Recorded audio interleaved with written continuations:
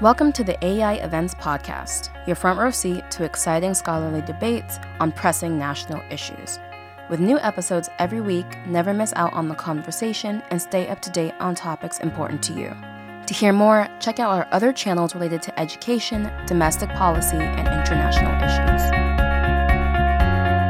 All right, welcome everyone. Thank you for joining this webinar on student-athlete pay. My name is Stan Voiger with the American Enterprise. I am hosting and moderating today, but we are joined by three actual experts. Craig Garthwaite, who joins us from Northwestern University's Kellogg School of Management. Michael McCann, who's a professor of law at the University of New Hampshire, where he's also the director of the Sports and Entertainment Law Institute.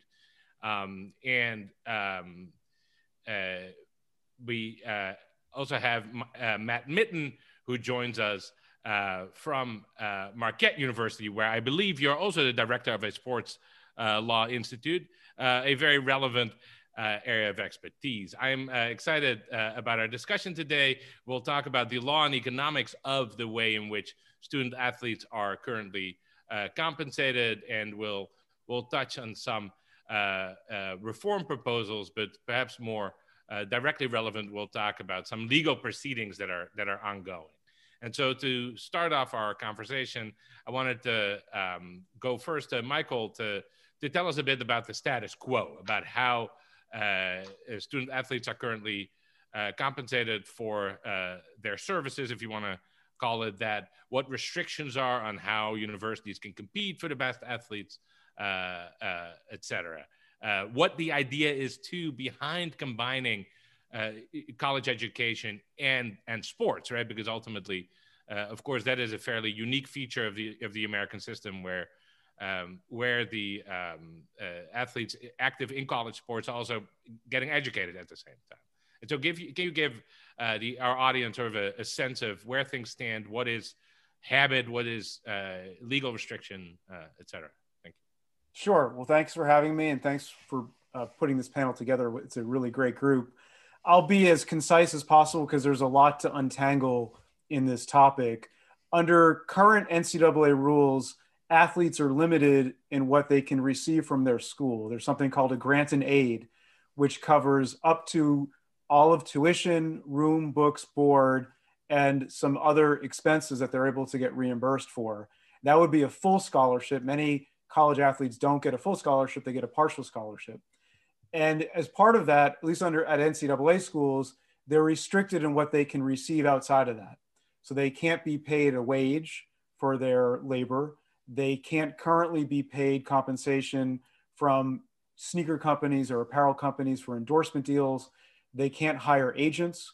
That this goes to the NCAA's model of amateurism, which is predicated on the idea that college athletes are amateurs and they're students first. And because of that, the NCAA and its members try to limit their exposure to monetary opportunities. Now, you asked about how do schools compete for high school recruits? Well, they do it in a lot of ways. Because they can't offer more than a full ride, essentially, they try to compete by building large stadiums, by hiring top name coaches who might get paid a lot of money, by building major training centers that they can't pay the athlete himself or herself. So they sort of pay around the athlete. Again, whether it's arenas, stadia, coaches, other things that don't directly value the athlete, but might make the experience more attractive. And similarly, a track record of sending athletes to the pros would also be an attractive feature. Now, this system is currently under attack in a number of ways. One is that a handful of states have passed what are called name, image, and likeness statutes. And these statutes provide that beginning this summer in Florida, and California is trying to move its up as well. Nebraska, under the statute, they can actually already do this. The athlete is able to hire an agent, that the school can't punish the student for hiring an agent, and can sign endorsement deals, can sponsor camps, can do other things that provide value from their name, image, and likeness. And this stems in part from the Ed O'Bannon litigation, which centered on the use of college players in video games where they hadn't granted consent and their likeness appeared in video games without their consent and without paying them. And these statutes are going to run afoul of NCAA rules. The NCAA in January had been expected to recommend a series of proposals on how to address NIL, but the NCAA essentially punted. They argued that they had received a letter from the Justice Department, from an official of the Justice Department who left when the new administration came in. And the Justice Department official had said, we're worried that if the NCAA limits how college athletes can gain from their name, image, and likeness, that could create antitrust concerns because the NCAA consists of not only itself, but its conferences and its many member schools, about 1,200 members. So the NCAA said, well, we're a little bit concerned about that, so we don't want to make an announcement. Meanwhile, there's the possibility for federal legislation on name, image, and likeness. Members of both parties have introduced legislation that would provide effectively a federal right for name, image, and likeness. Now, what that would mean, would there be an antitrust exemption? Would it preempt state laws that differ? All of that would have to be sorted out. And there's also a Supreme Court case, which I don't know if you want me to talk about now, but it certainly connects to it. Yeah, so first of all, I want to applaud you for very consistently saying name, image, and likeness instead of the NIL acronym that may throw off some of our less expert viewers. And so great job there. I wanted to ask you before turning to Matt.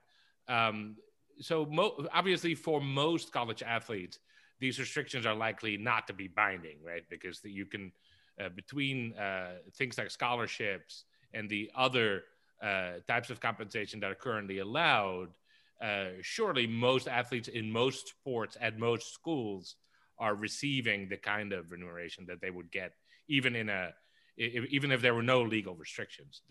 Do you think that's a fair way to think about it? So that if there were no legal restrictions, well, we don't know. There's a lot of sports that don't generate a ton of revenue. So I think that's important. That's important to keep in mind. I think for an assessment of the current system as it works, right?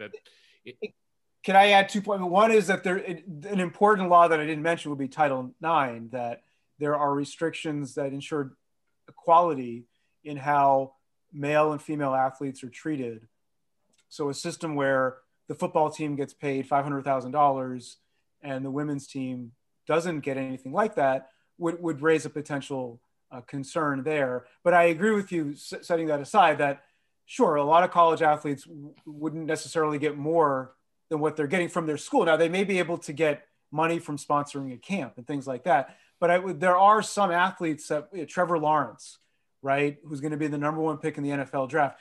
If colleges could have competed for Trevor Lawrence by offering him what his market value is to those schools, he would presumably get a lot more from the school that he went with. Now, whether that's how far down the line you go with that, and I think that gets to your question, is uncertain.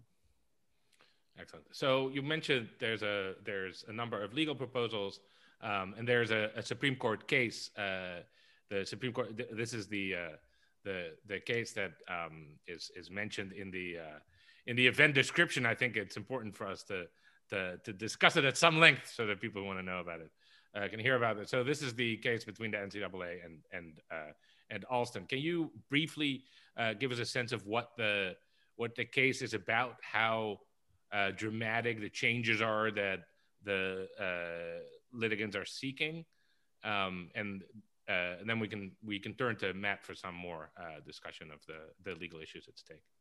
Sure. So the gist of the Alston case is that colleges and the NCAA agree on a set of restrictions as to how college athletes can be compensated.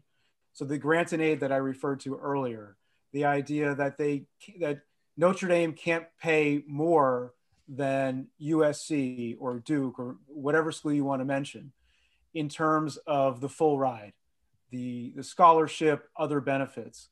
The Alston case argues that's got it all wrong, that in a competitive marketplace, schools should compete by being able to offer benefits to college athletes that reflect that these are competing businesses, that those schools that I just mentioned, they compete in all sorts of ways. They compete for faculty, they compete for grants, they compete for admissions, they compete for fundraising.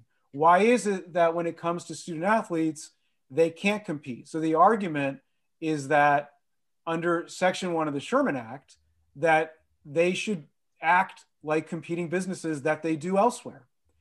And the case is currently before the United States Supreme Court. They're going to have oral arguments on March 31st. The Ninth Circuit had ruled that there was an antitrust violation as to the grants and aid, but the remedy proposed, or I guess I should say mandated by the Ninth Circuit, is fairly modest in that it doesn't create a free marketplace for college recruits to be able to be paid by their schools, that they stress that the benefits have to be tethered to education. So the fact that Trevor Lawrence is this amazing quarterback, that can't be reflected in what he can be offered by his school or by schools vying for him. That whatever they offer has to be tethered to education. So, for example, computer fees, computer labs, and other expenses that college athletes and other students might incur, they can be covered now by schools, that schools can agree to exclude that they should have the right to offer. And I think it's an important point that it's really about saying colleges can offer what they want as long as it's tethered to education. They're not compelled to offer more, but they're simply allowed to. And the Supreme Court will now decide whether or not the Ninth Circuit got it right. And it's an interesting case because, you know, many have said the Supreme Court's conservative, and it is conservative, but what does conservative actually mean here? Does conservative mean we should go back to the way things were, where the NCAA and its member schools were largely, could largely avoid antitrust scrutiny as a result of the Board of Regent case back in the 1980s? That would be good for the NCAA, presumably. It's what they want. Or will the Supreme Court, which has some that I think are libertarian leaning, will they say, no, that conservatives should mean schools should compete and they shouldn't, the value that they provide college athletes shouldn't be tethered to education. So it's a really interesting case. We'll obviously learn more when the oral argument occurs in March, but I think it's a fascinating case, certainly a fascinating case to study. But it's I think it's good for people to keep in mind that even if the Supreme Court were to affirm, the remedy is relatively limited and wouldn't completely overthrow the system of amateurism as we know. Yeah, I mean, I guess it depends on what they decide, right? So I mean, maybe in dictum they say, you know, this system doesn't make a lot of sense, or maybe they say no, that the tethered to education concept doesn't make sense. I mean, they could do a lot of things. I think the most likely scenario is that they either reverse the Ninth Circuit and rule for the NCAA, or they affirm it and the remedy continues to be fairly limited. But, you know, I don't want to, you know, it's hard to predict what the Supreme Court's going to do. So let's go. I want to go to Matt to talk about some of the legal issues. But first, let me ask Craig. So Michael has talked a bit about how schools compete. Do you want to give us some more, you know, numbers or more economic background on how schools compete through spending on coaches and facilities? I believe this is something you have studied. Yeah, I think Mike touched on this as well, but you know, we have a system where we can't directly pay the athletes money to come there to a school, but we spend money on all types of things. And our research shows sort of as the football team and the basketball team make more money, the money gets transferred to lots of things. It gets transferred to other sports, which we can talk about later, but it also gets transferred to coaches' salaries, particularly football coaches' salaries, and to those facilities. And so you end up with coaches making, you know, anywhere upwards of $7-9 million. You end up with athletic facilities like at Clemson, right, where Trevor Lawrence plays. They have a laser tag facility at their training center. At UCF, they have a lazy river, right? And so we're spending money and we're talking about schools sort of competing for talent, but it's never actually going to the players. And so in some ways we want, you know, it to be amateur for the players, but professional for everyone else involved, taking home millions of dollars from them. Thanks. So Matthew, I think Michael has given us a good introduction to the broader issues at stake. Would you want to elaborate a bit on the the case that's headed to the Supreme Court, and maybe focus in particular on sort of the antitrust issues and the broader implications that may have. I know that this is something you, I believe, just taught your students about, or are about to teach the students about. And thank you very much. Yeah, I think it's important to take a close look at how we got where we are today. And, the title of this webinar is, how should student athletes be compensated? But I'd frame the issue differently. I think it's really who should determine how student athletes should be compensated for their playing services. So if we look at the description that I think you probably drafted, Stan, Oh yeah. Says high-level sports integrated into U.S. institutions of higher education to an extent unparalleled in peer countries. It's no doubt college sports is a unique product. And then you go on to say intercollegiate men's basketball and football in particular generate significant revenue from ticket sales and broadcasting rights. That's certainly true. I mean, it's a separate brand, no doubt about it. And then the description says at the same time, student athlete compensation is severely limited. Well, I think what's important to recognize here is there's almost 500,000 male and female NCAA intercollegiate athletes, and football and men's basketball players is a relatively small percentage of them, but all of them have an opportunity to derive really very substantial educational benefits, both in terms of athletically, a small number are going to go professionally, but certainly on the academic side and lifetime skills. And this, even though, as Michael mentioned, this case might look like just involving a small issue, it actually involves really a very big issue. And the issue is actually, whether intercollegiate sports should be effectively professionalized through the use of federal antitrust law on a case-by-case basis, or should they be professionalized as a policy matter? And I think it's really important not to conflate those two issues. So I think, again, the important issue is who should determine the compensation student athletes get for their playing services. So if we take a historical look, we can go all the way back to 1906 when the NCAA was founded. They've got as part of their core mission to create an amateur brand of sports to distinguish it from professional sports. And in 1984, the Board of Regents decision, Justice Stevens, writing for the majority, pretty clearly said NCAA should, quote, be given ample latitude to maintain the revered tradition of amateurism in college sports. I think it's also important to remember Justice White's dissent. And he was a former college football player at Colorado, an outstanding player. I think he finished second in the Heisman Trophy voting. And he starts out his dissent by noting that some of the NCAA's activities viewed in isolation kind of looks like a professional sports league. But these are nonprofit educational institutions, and intercollegiate athletics is just part of their overall what they do. I mean, it's pretty clear they want this to be something that is, an extracurricular activity, part of, their overall educational mission.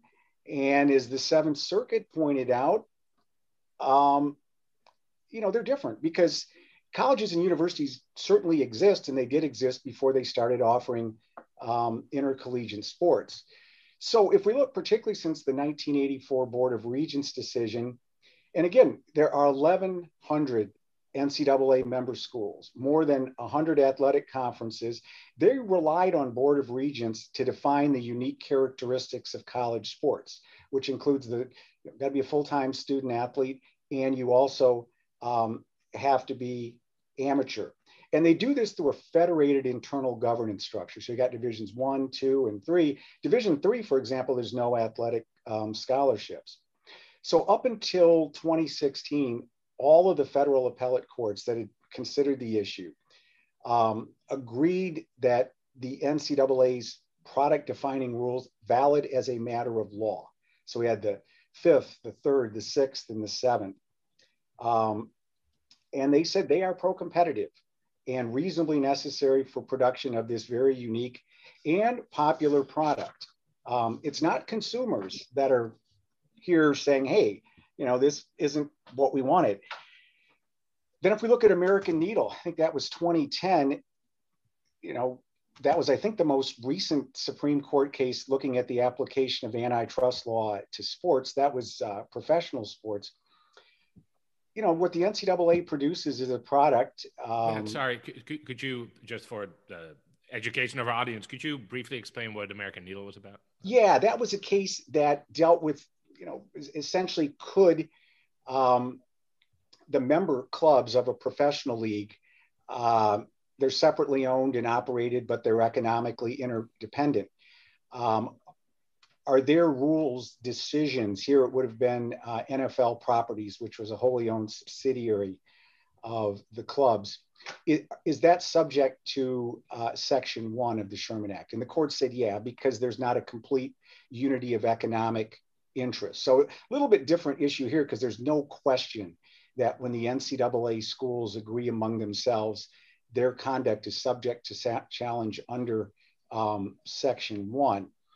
But the American Needle case kind of picked right up where Board of Regents left off. They recognize that sports leagues are unique. Certain restrictions, agreements are essential if the product's going to be available at all. And there's language. Justice Stevens, again, wrote the majority opinion, which was unanimous in American Needle. He pretty strongly suggested that whatever is necessary for that particular product that a sports league produces is likely to survive the flexible rule of reason. And, I think this is a case where, as Michael mentioned, in the NCAA would like nothing better than to see the Supreme Court rely on what's known as the quick look rule of reason and uphold the NCAA's limits. Here it involves on in-kind and cash educational benefits that further what it believes are its pro-competitive objectives of promoting amateurism and integrating student athletes into its member universities' academic communities. So that's what kind of brings us up to here. And, it's probably a good stopping point. And then we can move on from there. Excellent. So I want to turn briefly to Craig. So we've talked to, and I appreciate you highlighting just the sheer number of people involved in intercollegiate athletics. We've talked a bit about the revenue generated and how it is used to pay for facilities, coaches. Craig, can you give us a sense of the scale? Because really, in a sense, I guess men's basketball and football are outliers. Can you talk a bit about how they stand apart from other sports? And also, so if the revenue doesn't go to the players, where does it go? Yeah. So thank you. I appreciate, Matt, the sort of history there, because I think it's important to understand sort of what college football or college sports was when a lot of these rules were created and what modern revenue sports are today. And so the first thing I realize is that I think it's true. We have a ton of schools that do some version of intercollegiate athletics, right? And they broke up Division 1, 2, 3. Then within Division 1, right, we really have a set of 5 conferences now, which are referred to as the Power 5 conferences. And the amount of money generated in those schools makes it sort of quaint to think of them as some, school-based extracurricular activity. These are modern powerhouses that we're talking about that are generating billions of dollars in revenue a year, where coaches are taking home millions of dollars a year, where facilities are being spent for tens of billions of dollars a year. And we still want to view the athletes as somehow being these student athletes only, not part of this massive commercial enterprise. And a lot of that's resulted from really the growth in the value of the media rights that are associated with those sports. The leagues, the various conferences like the Big Ten Network, of which my school and my alma mater school, Michigan, are a part, right? They all formed their own television network called the Big Ten Network, and that generated a bunch of money. Then they sold off the rest of their rights for sports to other entities like ESPN, and that's just generating all of this money. And so where does that money go then? If it's not going to the players, I would note that if you look at the professional leagues, players would be taking home 50% of the revenue that they took home. And we estimate that in football, for example, players are taking home about 7% of the revenue. So where does it go? Well, it goes to coaches and other facilities, as we said, but it also goes to what are referred to as the non-revenue sports, right? These are the other sports in the athletic department. Non-revenue is not really a fair terminology, right? There's sort of certainly those are true nonprofits because they lose money every year. They generate some revenue, but it's much less than what we needed to support their activities. It goes there. And those are split among non-revenue sports that are played by men and non-revenue sports that are played by women. And that's an important distinction to Michael's point about Title IX, that you have to think about how you spend money in that. The thing that our study sort of looked at, in addition to sort of where the money went, was who are the athletes that play these various sports? And what we see is that the current system in the NCAA, where the money is generated primarily by men's football and basketball, right, and is then distributed to other sports, means we are taking money from sports that are predominantly played by athletes that are from lower income families and are more likely to be minorities, and giving it to athletes who are primarily from higher income families and are more likely to be white. And so as we start to think about sort of the equity around here, right? And I think Title IX and spending across men's and women's sports is a question about society's preferences on equity by gender. We also want to think about equity on other dimensions, right? Like minority status, like income. And I think it just becomes a much more complicated feature where right now what we have is the money is generated within the athletic department in the Power Five conference. Very little money comes from the home school, and then it's distributed or redistributed within the athletic department in an exceptionally regressive way from an economic standpoint. And we might want to think that there could be different rules for Power Five conferences where the money is generated by the athletes than for the other even Division I athletes, where a lot of the money is coming from the general fund, and then therefore a lot of these inequities don't exist. Matt, what do you think? Does that sound to you like a workable setup where, you know, the Power Five is basically singled out and different rules would apply? Does that seem like a road you think should be considered? Well, you know, possibly for football, but you'd have to have the exact same rules apply to all the Power Five conferences. One of the things that the plaintiffs tried to do in both the O'Bannon and Alston case is say, hey, there shouldn't be any limits on compensation at the national level established by the NCAA. It should be each conference competing among itself. And that's just not a workable system. If we compare it a little bit to the professional sports model, you can't have that. I mean, if you've got the leagues, all except baseball, that have salary caps, they're all on the same footing. You can't have the richest conference, whether it's the Big Ten or the SEC, they can offer more than any of the others from a particular period. But if you step back, you'd end up with a system more similar to European soccer, right, where different national leagues have very different revenue levels, and so when they face off in the Champions League, Spanish and English teams are usually dominant, right? And so that's what you're trying to avoid here. Yeah, and you even have it within conferences. And I went to Ohio State as an undergrad, so it's kind of you've got Ohio State and Michigan have a lot bigger athletic budgets than some of the others. But it wouldn't work for basketball. Look at the basketball tournament that the NCAA puts on every year, and it's not just the member schools of the Power Five conferences. And why is that so popular? How many number 12 seeds have beaten number 5s? We even had a number 16 seed do that. So it's got to be nationally across the board. And there is, I think, an important difference here between recognizing that, yes, there's, commercialized nature of college sports. And why is that? It's because football and particularly men's basketball are very popular with consumers. And then, as Craig mentions, it's the distributional, the equitable fairness things. That might be a matter where Congress has to step in and resolve that, because courts applying federal antitrust law are supposed to look at only economic issues.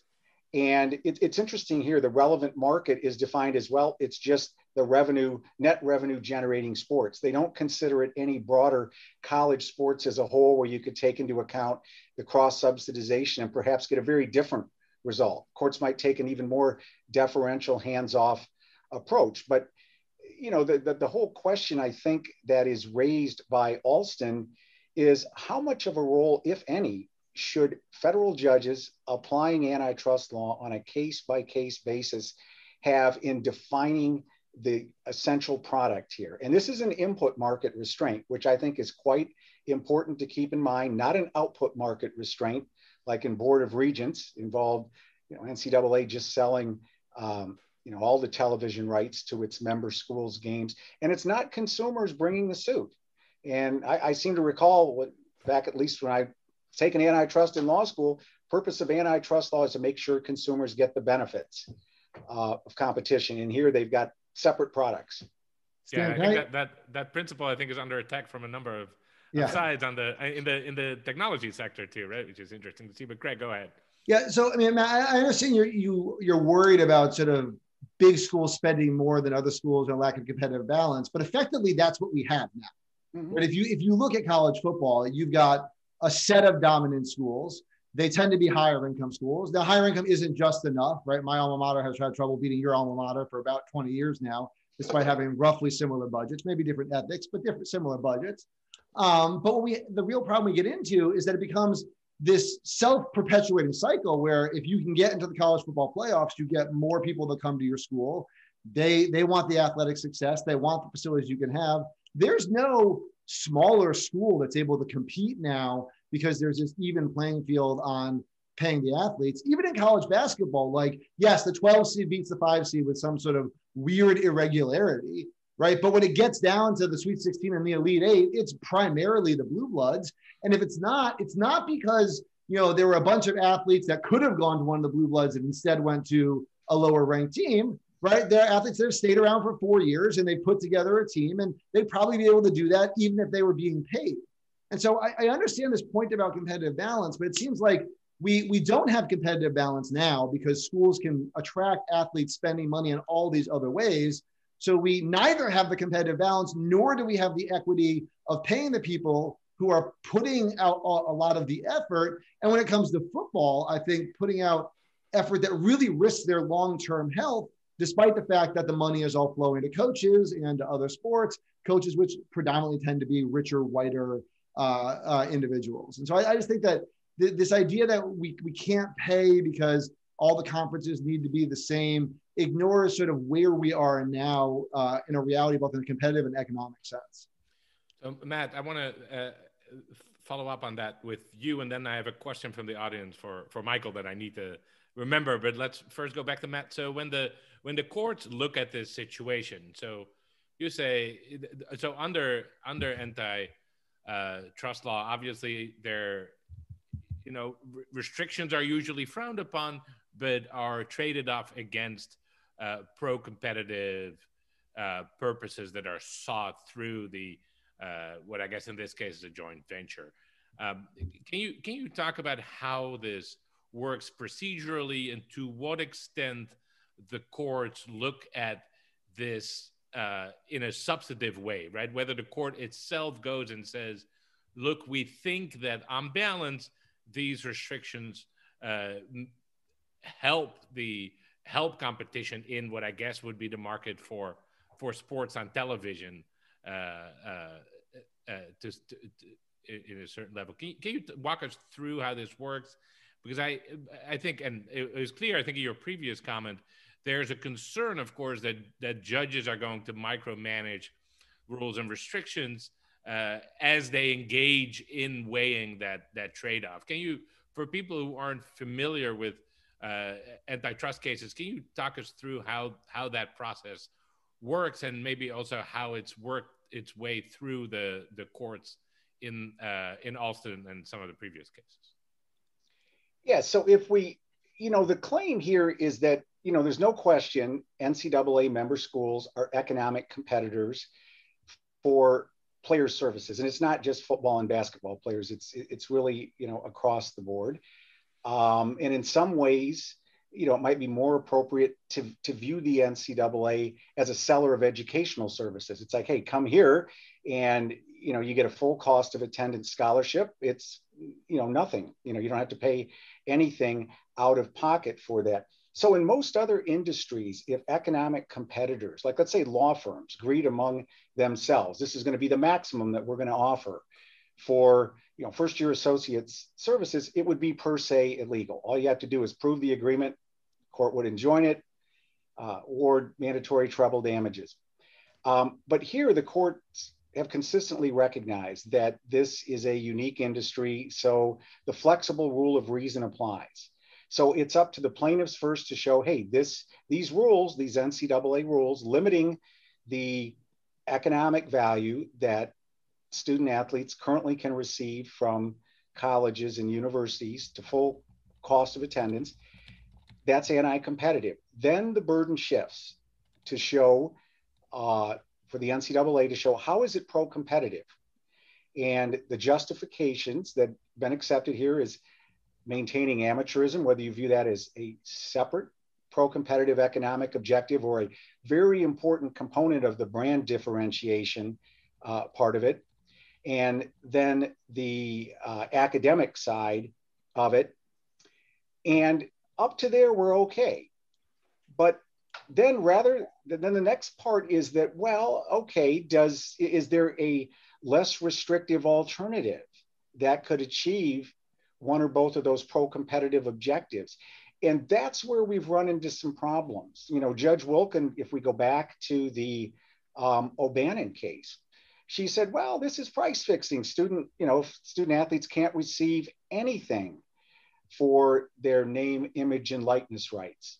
So she basically said, well, the NCAA, if they're going to have a rule at the national level, they can't limit it to, prevent member schools, if they choose to, from offering up to $5,000 per year per student athlete for that. Well, you can't, the marketplace should determine that, but you can't have a judge determining, well, here's what I think the market price ought to be. Or the same thing really happened in the Alston case, where it was like, well, we don't think there could, you have to permit schools, whatever they want to provide for the in-kind educational benefits, but for the cash ones, we think a cap, which looks a lot like, by the way, it's just a little bit more, I guess, taking into account inflation, went from 5,000 up to almost 6,000 there. And then it's like, well, what's going to be next? What's going to be, the next rule that gets challenged? So what happens is the NCAA's product of intercollegiate athletics starts getting defined by individual judges. And that part isn't correct. What Craig is saying is any of the, these distributional non-economic issues, there Congress might need to step in and say, here's what we think is appropriate, all things considered, because Congress can consider things that courts applying antitrust law cannot, and then perhaps provide a limited antitrust exemption, but make sure that these important policies that Congress wants satisfied are carried out. In some sense, along the lines of Congress passing Title IX, of course, which has similar, it takes similar equity considerations. But I guess in the legal context, we would call policy considerations into account.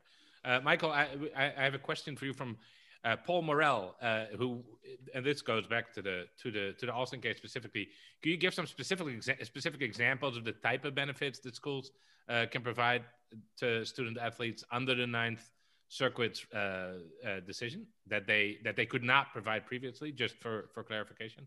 Sure. So computer expenses would be one, that there would be a reimbursement for a computer technology fee that some schools provide, that now that fee can be either waived or reimbursed. There will also be changes on what college athletes can do after their eligibility expires, that they would be able to pursue internships that could have previously been problematic if they accepted the internship while they were still college athletes. So those would be a couple of examples. But just to go to build on what both Craig and Matt have been talking about, I think it's interesting that we're talking about distributional questions, because the College Athletes Bill of Rights that Senator Cory Booker has introduced really goes to the heart of that his proposal is a much more transformative idea than merely name, image, and likeness, or in the context of the Alston case, the grant and aid. And I think, in a way, because the system has been so static, while the circumstances around it have changed so dramatically, and Craig really illuminated in terms of revenue, more transformative ideas have been introduced in Congress. And we could see, if they gain political traction, pretty significant changes to college sports. And so can you, Michael, can you summarize for us what that proposal would do? It would do a lot of things. So on one hand, it would create a penalty. It would create a presidentially assigned board that would, in many ways, act like the NCAA. It would have oversight over schools. It would be able to apply a penalty scheme where schools could lose up to 20% of revenue if they violate the statute. It would create incentives in place for coaches to adhere to allowing college athletes to gain from their name, image, and likeness. And if they violate that, they could be suspended from being coaches. It also creates a fund for injured athletes. And that I think is an important feature, where for 5 years after they've been a college athlete, they would be eligible for compensation should they have injuries. And there are all sorts of questions as to how that fund would be administrated, and funded. So those are some aspects of it. So the injuries issue is important, right? Because you could think of a situation where, look, athletes play a sport in college and then they become pros, but there are obviously reasonable numbers of cases where that career is cut short, right? And so even some of the very best athletes never actually make it to that professional stage. Have there been ideas to maybe let athletes sign contracts earlier on in their career so that they can start? So that they can basically, right? Because part of the issue is that the future salaries are uncertain, right? And so what you could do is you could let people receive the certainty equivalent of those uncertain future salaries early on, right? So you could have football players, when they graduate from high school, you could say, okay, well, you're going to go to college, but afterwards here's a contract you sign, you go to an NFL team, but you have some amount of money secured. Has that ever been considered? Because I feel like a lot of the injustice that people see in the current system is driven by that, right? That you have basically a waiting period during which all things may happen that will undermine your ultimate compensation. So I don't think exactly as you framed it, Stan, that the idea that they could sign sort of a professional services contract while they're still in college, but they are able to buy insurance. So that's one way in terms of the injury issue. And secondly, at least in the NHL with hockey, players can be drafted and then go to college, and they go to the NHL when they're ready, when the team says we'll offer you a contract, and if the terms are good. Very different with the NFL and NBA that we've talked about with men's basketball and football, where that's the main driver of revenue in the NCAA. In both of those leagues, now those leagues are separate. They negotiate eligibility rules with the union. I mean, it's a very different framework from college sports. And of course, in basketball, players can skip altogether. They can. So they have to be in the NBA 19 years old plus 1 year out of high school. Previously, they were able to go directly from high school, but they could skip college basketball and go play in Australia or play in Israel or Spain or play in Spain. Exactly. So whereas in football, it's a much more constrained market, where college football really serves as a de facto minor league for the NFL. And for the NFL, of course, it's beneficial because they're not paying for it, right? So you could think of workarounds that work, at least for the top athletes, right? You would still end up with reasonably large number of college athletes who do not end up going pro, but who do play in the significant revenue sports. Yes, but it would require a big change in amateurism rules, that they could essentially sign a contract before their eligibility is up. But there's no question that idea, I think many would say, is logical. And would it betray the foundation of amateurism? I guess it just depends on how you define amateurism. Yeah, and it just seems like, but one way to address at least some of people's concern is to remove the most egregious situations from the realm of the possible, right? So players that get injured, or really the very best players and the like. So, Craig, I know you have some views on some of these reform proposals. In particular, the Booker proposal. I know you've thought about. How would you? Obviously, as an economist, the way you would like for the world to work is you design how everything works, and then the people follow your design. How would you design this world if you could? Well, I guess what I'd like to do is, instead of, a lot of the proposals are about taking one set of external regulations for this market and replacing it with another, at times even kludgier set of regulations for the market. I have to say, I was a little skeptical. I'm a little skeptical about this presidential board that's gonna. Yeah, and Michael, if I'm right, the way the Booker and Blumenthal bill works is that they would be taking all the money in all of Division I, gathering it together at revenue, and then sharing it back out among all of the players. So you would take, the punter from, Northern Iowa, or, pick some non-Power 5 conference, is going to get the same payout as a starting quarterback for Ohio State University. And I just think that doesn't make a lot of sense if what we're trying to do is match the economic contribution of the athlete to the return that they're getting. But it does address, Craig, sorry, but it does address some of the equity concerns you mentioned earlier, right? Because the money would stay within the sport. You don't have this subsidy that goes from, sports that are with many players that are relatively low income and much less likely to be white. You won't no longer have that money going to sports that are disproportionately white and higher income. So I don't know we only did the economic breakdown for the Power 5 conferences. I see. And so we don't have that for outside, because we're concentrating on where the business model sort of fits there.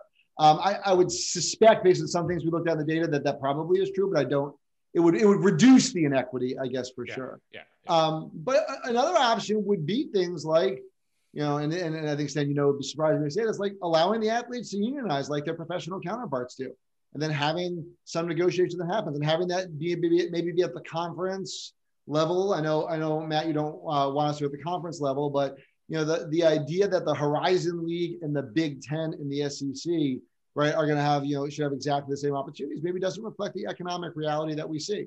And so if we did allow that unionization and the contracts, we just sort of assume that it looks like what the professional contracts look like in terms of the distribution of revenue, athletes would earn a lot of money. They would earn well more than the cost of attendance. We could hold all of the revenue sport athletes harmless. Now that would leave a question of what happens to the non-revenue sports in that. And to Michael's point, leaves a question about what happens with Title IX. We did a thought exercise, though, that let's imagine we took all of the women's sports spending at 2006 levels. This is still, modern college athletics, very, the opportunity to participate is very high. And we just let that grow by inflation over time. So we didn't actually let it sort of continue to get above average returns from the other sports. If you look at that amount of spending that would happen versus what's actually happening, you get about $76,000 per revenue sport athlete per year. So we could still fund a meaningful amount of athletic activity, right, in non-revenue sports, and allow the revenue sport athletes to enjoy some of the revenue that they generate. I just think it requires us to be willing to say that amateurism is a bit of a facade. And I know we say that sort of it's a key part of the brand differentiation. I do agree that there's something to the brand differentiation aspect. But I'm a huge college sports fan. All my friends are college sports fans. None of us think that this is an amateur endeavor, right? All of us think that players are probably getting paid to some degree under the table, or we at least recognize the hypocrisy of a coach making $9 million a year like Dabo Swinney and then talking about the sanctity of amateurism. And so I don't know how much of the pro-competitive argument is actually true, that the sport does better commercially because the athletes are amateurs. Matt, I want to give you a chance to give your view too. I know you've emphasized throughout the idea that really Congress should step in to deal with these equity issues and not judges. But so basically same question I asked Craig. How would what would your ideal setup be, and why do you think Craig's setup is extraordinarily bad if you believe so? Well, I think one of the things is what it sounds like Craig is proposing is basically let's professionalize college sports. So we've got, clearly, NCAA football and basketball, the product is going to be, hesitate to use the word inferior, but it will be, more similar to like Major League Baseball, AAA baseball, if you like. It would be a different brand of product. It would be converting it, professionalizing college sports, making it, minor league, albeit high level variants of the NFL and NBA. And then I guess the question is, well, why, if we're going to do that, why even require that those who are playing football and basketball for Big Ten schools or anyone else, why do they even have to be student athletes then? I mean, then totally we're just basically saying, you know what, the whole objective of this is just to pay student athletes, make sure they get their cut of the pie, so to speak, which some would say that they're not getting now. Although I think, let's not diminish the really significant opportunity to earn an education, any of the Big Ten schools. I mean, if you're getting that, even the best college athletes probably don't even make an NFL or NBA roster for even 1 year. Hardly any of them play long enough that they're going to, earn enough money in order to support themselves and their family. Sort of relative forward to the just the college premium in salary that they get by getting a university education, is what you're saying. Yeah. So yeah, exactly. The additional salary that they will derive from their college education far exceeds the compensation they would receive if they were getting paid, is what you're saying. Yeah, I think a lot of them are probably, the value of that now is more than, but again, we would be just totally throwing out what has been a very popular, different brand of sports competition. And I think what would happen is schools would just say, okay, we'll offer the, maybe football, men's basketball, a couple other sports, the minimum necessary for Title IX. And we're not even going to offer the other ones, which doesn't really seem to make much sense.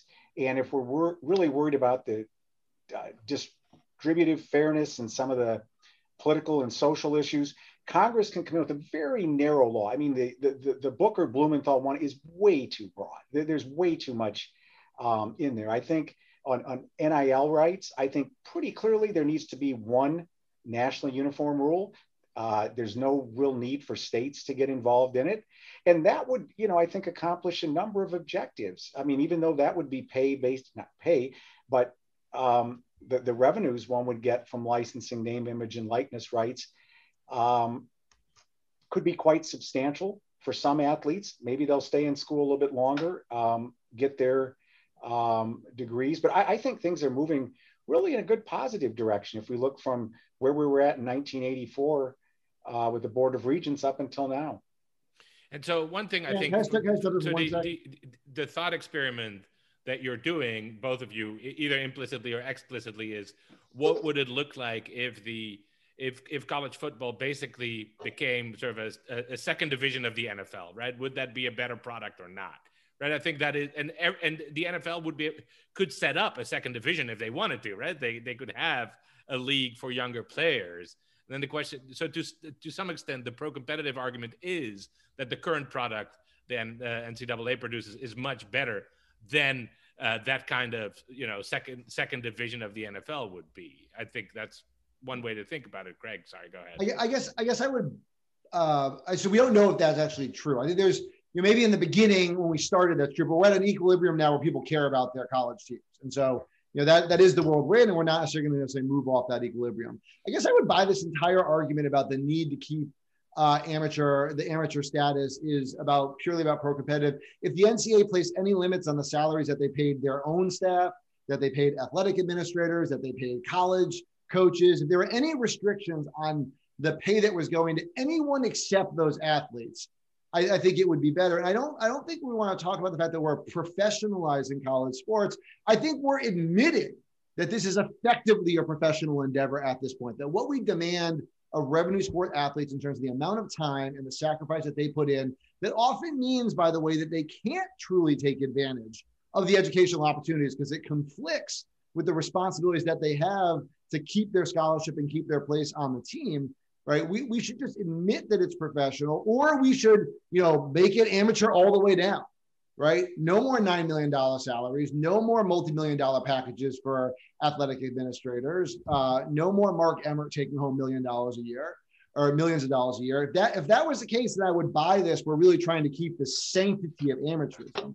But it seems like a lot of what's happening with the NCAA is they want to keep it amateur and then enjoy all of the excess rents themselves, or a disproportionate share of the excess rents themselves. Excellent. We have about 3 minutes left, and I think we can use those 3 minutes to answer a question from the audience. I will ask all three of you to respond to the question quickly. What is the panel's view of the Knight Commission's recent recommendations to separate FBS football from the NCAA in order to unify the sport under one governing structure and keep all other sports in the NCAA with basketball as the organizing sport rather than football? So separating the FBS from the NCAA. Craig, what do you think? I think it's a good first step. I would go even further and then separate the Power Five out from the rest of the FBS. Matt, what do you think? I'm kind of skeptical of it, because then you're going to have, how are you going to structure your athletic department? It's like, okay, we have football over here, and then we've got all the other sports here. I'd have to know much more about it, but my initial reaction is very skeptical. And Michael? I think the concept makes some sense. The mechanics of it, I would want to know a lot more about. And I would want to know, is that really the right delineation of college sports? It seems as if there are a lot of moving pieces to this, and just doing that one maneuver in a vacuum, I'm not sure that would be the most beneficial approach. In most athletic departments, it is football over here and the rest of the sports over there. So we're already doing that. They have their own training staff, their own facilities, everything. But it's not, UNH, it's hockey, right? So there are some exceptions, but you guys wouldn't be an FBS, would you? No. Yeah, so. I see. Well, the other thing, skepticism about this proposal. Matt, last word for you. Yeah, I just, Craig, I think we got to be careful not to conflate commercialized nature of college sports with professionalizing it. That'd be important distinctions. And the other thing, I've got a lot of non-revenue generating sport athletes, male and female, in my sports law classes. And you talk to any of them, and I think they work just as hard with their sport as the football players or men's basketball players. I'm sure they do, but we don't pay people based on how hard they work. We pay them on the value they create. All right. On that labor theory of value-related discussion, thank you all very much for participating. I hope this has been enlightening for our audience. It certainly has been for me. And thank you very much for joining. Have a good Thank you. evening. Thanks. Thank you. Bye now. Thanks for listening to the AEI Events Podcast. You can find new episodes each week on your favorite podcast apps. Please remember to subscribe and leave a review. We'll see you next week.